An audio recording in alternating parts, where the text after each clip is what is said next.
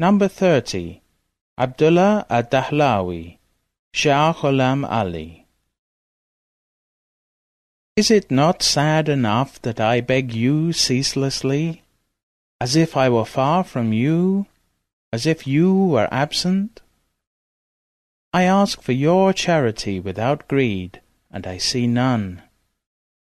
Who is as poor as I, and who desires you like I desire you?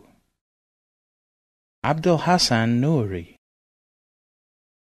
Sheikh Abdullah ad-DAHLAWI was the summit of knowers, the king of the perfect guides, the revealer of the knowledge of the religion, the revealer of the secret of certainty, the verifier of the state of perfection, sheikh of all sheikhs of the Indian subcontinent, the inheritor of the knowledge and secrets of the Naqshbandi order.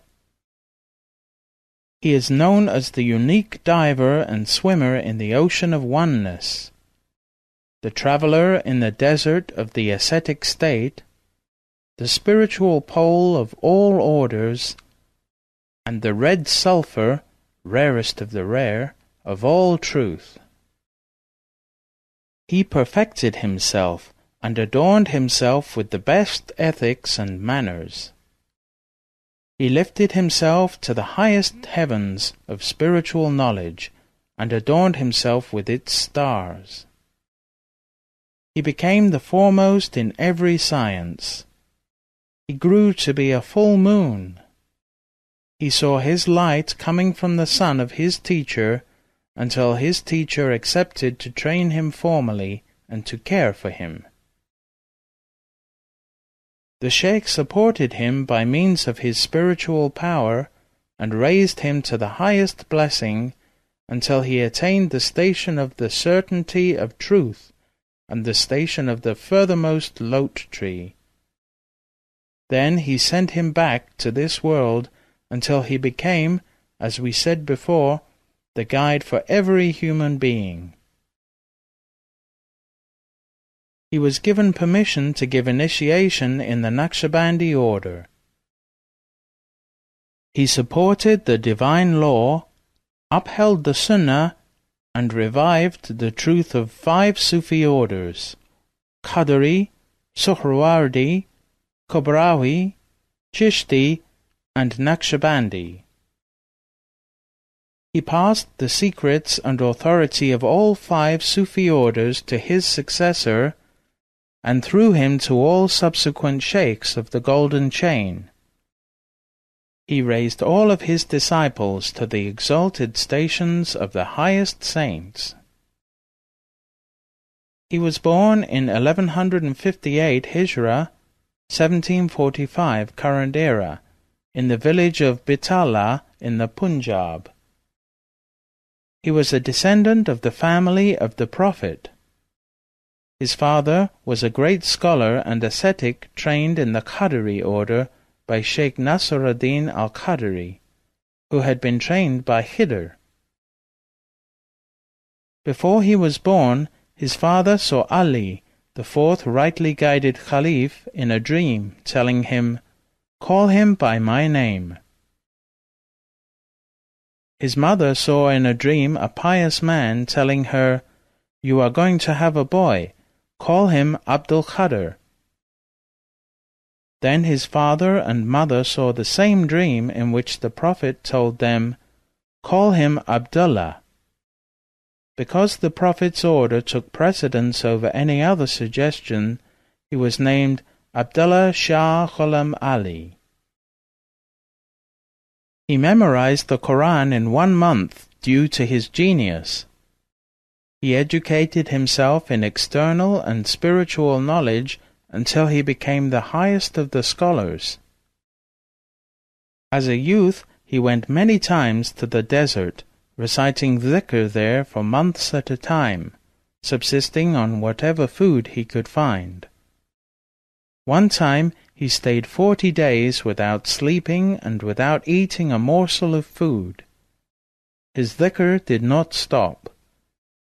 His father's sheikh ordered his father to bring his son to him to initiate him in the Qadri order.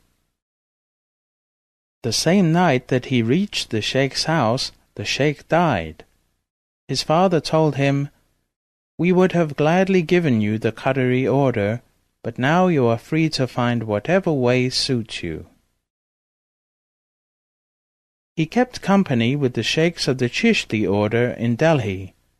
Among them, Sheikh Dia Allah, Sheikh Abdul Adad, Khalif of Sheikh Muhammad Zubair, Sheikh Mirdad, Maulana Fakhruddin, and many others, until he reached the age of 22. He came by himself to the Khanikah of Sheikh Jani-Janan Habiballah. He asked his permission to enter the Naqshbandi Mujaddidi order. Sheikh Habiballah said to him, "It is better for you to be with those orders that have taste and compassion, for in our order there is nothing except to lick the stone without any salt." He said, "That is my highest goal." Sheikh Habiballah accepted him and said, "May God bless you. Stay here." He said, "After I received the knowledge of the traditions, memorized the Quran, and learned its interpretation, I stood in the presence of my Sheikh. He gave me initiation into the Qadri order with his holy hand. He also gave me initiation into the Naqshbandi Mujaddidi order. I was in the presence of the circles of dhikr and in his company for 15 years. Then he gave me the authorization to guide and train disciples. I was hesitant at first because I was afraid that Abdul Qadir Jilani would not give me permission to teach in the Naqshbandi order. One day, during my period of hesitation, I saw him in a vision sitting on a throne. Shah Naqshband entered. Immediately he stood up and put Shah Naqshband on the throne. He remained standing in his presence. It came to my heart that this was a sign of respect for Shah Naqshband. He said to me, "Go to Shah Naqshband. The goal is God. Whatever path you choose, you can reach Him."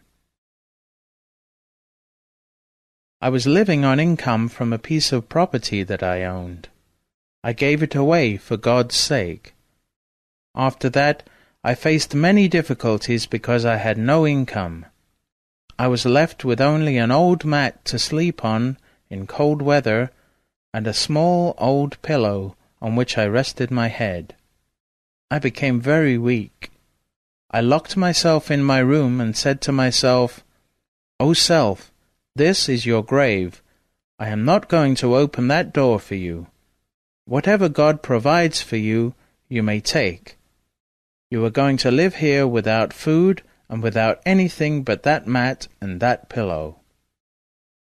Your food is going to be water. O my spirit, your food is going to be dhikr Allah."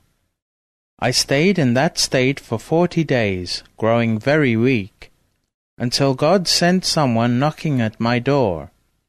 He served me with food and provided me with clothes for 50 years thereafter. When I locked the door of my room and said what I said, God's care reached me. One day a person came to me and said, "Open the door." I said, "I do not want to open it." He said, "Do you not need me?" I said, "No, I need God, Almighty and Exalted." At that moment I experienced a vision in which I was raised up to God's presence. It was as if I had spent 1,000 years in His presence. Then I returned and He told me, "Open that door." After that I never experienced any difficulty. People came to him from everywhere. His fame reached to Byzantium, Iraq, Khorasan, Transoxania, and Syria. It even went as far as North Africa. He sent his caliphs and deputies everywhere on the spiritual order of the Prophet Muhammad. Among them was Khalid Baghdadi.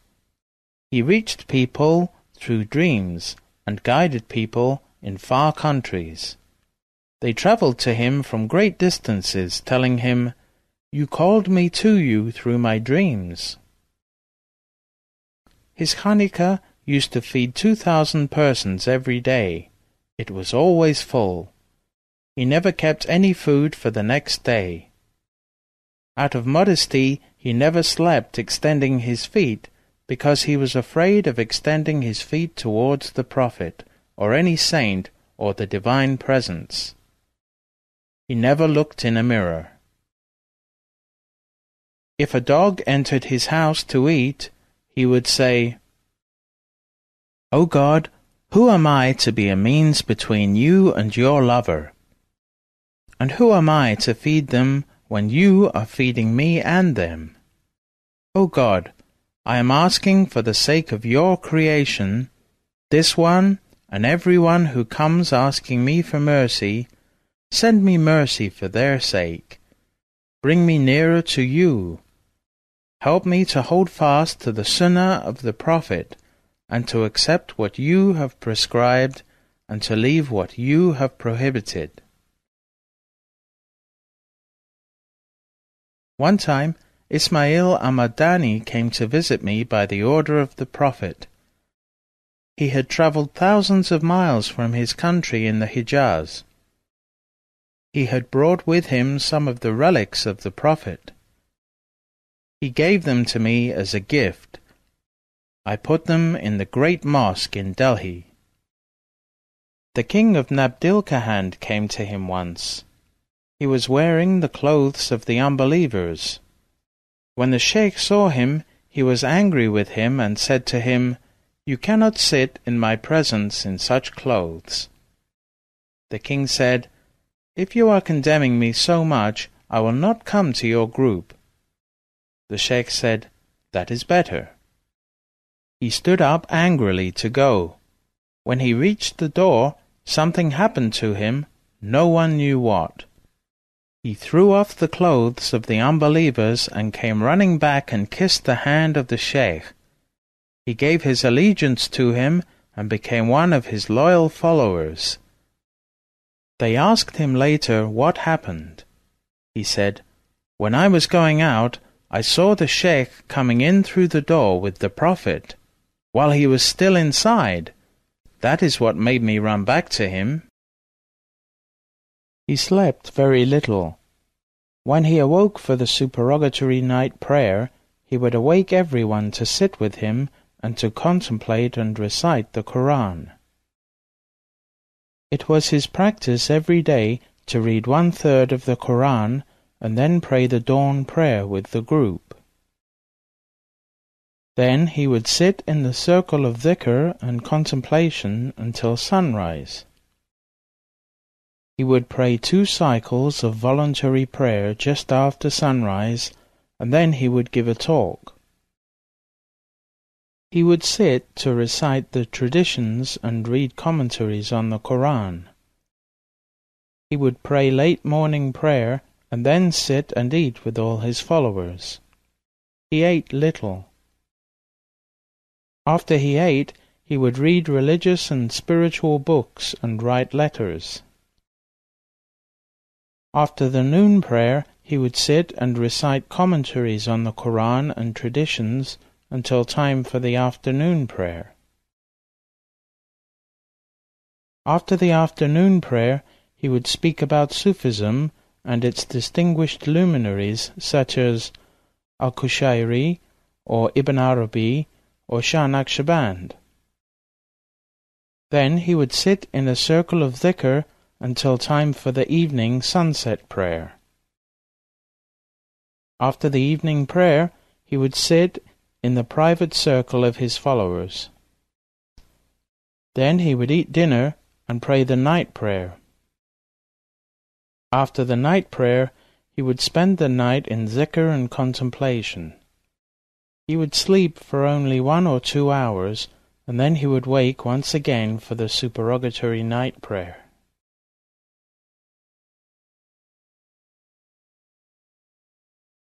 His mosque was too small for his followers, as it would only hold 2,000 people.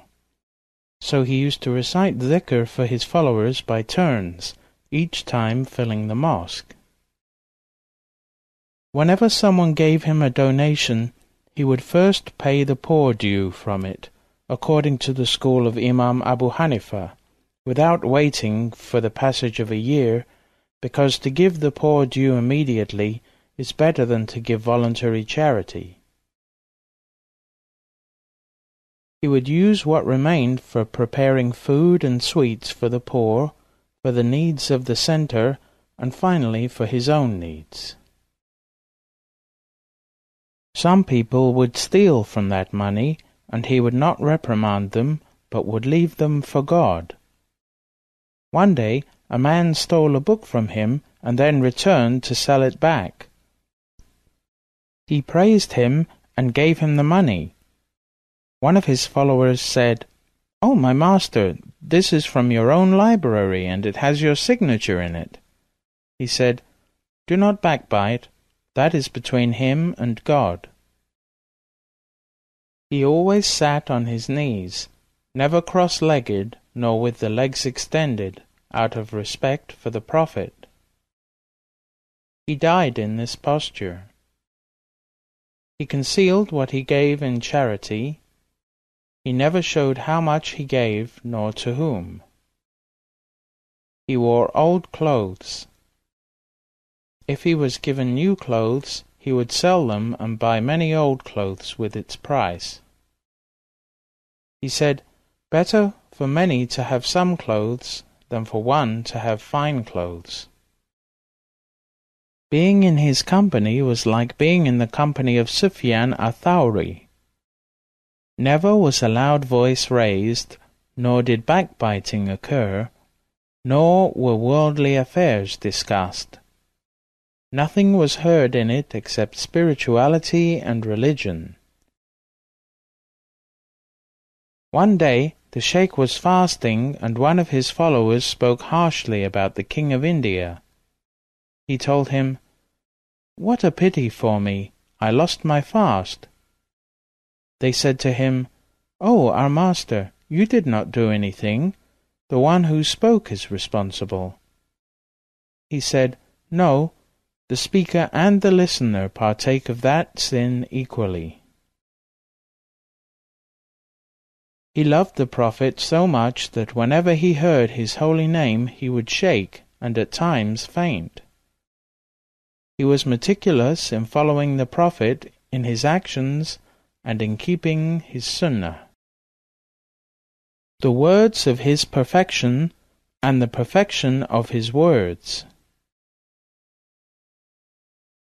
The Naqshbandi order is built on 4 principles: keeping the presence of God, divine inspirations, attraction, and disregarding whispers. Whoever asks for taste and yearning is not really asking for the reality of the divine presence. The seeker must be fully aware of how he passes every single moment. He must know how he prayed. He must know how he recited the Quran.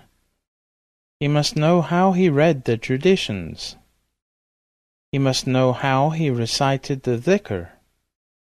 He must know how much darkness he received from doubtful food.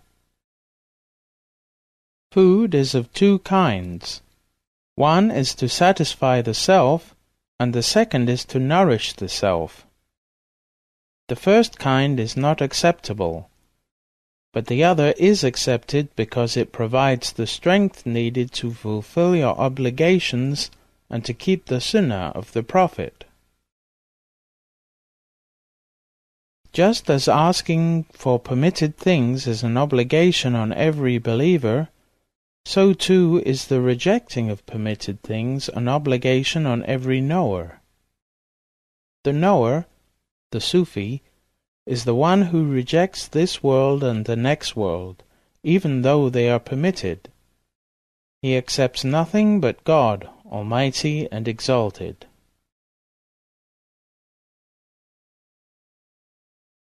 It must be understood by everyone that the Prophet is the summation of all perfections. The appearance of his perfection in every different century and time has been according to the preparedness and state of that century and that time. That is why the appearance of his perfection in his lifetime and the time of his companions was in the form of jihad, struggle, and calling to religion. His appearance to the saints in later centuries through his holy presence was in the form of self-effacement, annihilation, taste, compassion, emotion, secrets of oneness, and all other spiritual states. This is what has appeared to the hearts and on the tongues of saints. For us, the night of hunger is the night of ascension. The night of hunger is the night of desire for God. Initiation is of 3 categories. The first is for the intercession of the sheikhs. The second is to repent from sins. The third is to adhere to connect with, and to receive the lineage. All the perfections of a human being, including the prophetic, appeared in Ahmad al-Faruqi, and this prophetic perfection also appeared in Shah Naqshband. Men are of 4 categories. Those who are barely human because all they ask for is this world. Those who ask for the hereafter. Mature humans who ask for the hereafter and for God. And special humans who ask only for God. The souls of human beings will be taken by the angel of death, but the souls of the elect cannot be approached by any angel. God himself takes them with his holy hand. The divine mind is the mind which knows its way to its goal without a mediator, and the earthly mind is the mind which needs to see its way by means of a guide and a saint. Whoever wants to serve, he must serve his sheikh. His visions.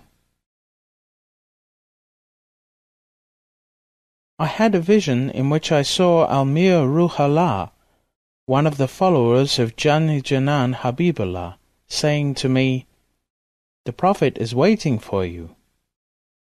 I moved in that vision to the place where the Prophet was waiting. He hugged me, and by means of that hug I changed to be like him. Then I changed to be like the image of my sheikh, Jani Janan Habibullah. Then I changed to be like Amir Khulal. Then I changed to be like Shah Naqshband. And then I changed to be like Abdul Khaliq al-Gujdiwani. Then I changed to be like Abu Bakr as-Siddiq, the friend of the Prophet. I had a vision near the time of the night prayer in which I saw the Prophet coming to me and telling me, "I have advice for you and your followers. Never sleep before the night prayer." I had a vision that I was asking the Prophet, "You said, 'Whoever sees me sees the truth.'" He said, "Yes, and he will see God, Almighty and Exalted." I had a vision in which I saw the Prophet coming to me. He said to me, "You and your followers should never stop reciting the Quran and reciting zikr. Always send its reward as a gift to me. In this way you will derive great reward." I had a vision in which I said to the Prophet, I am very afraid of hellfire.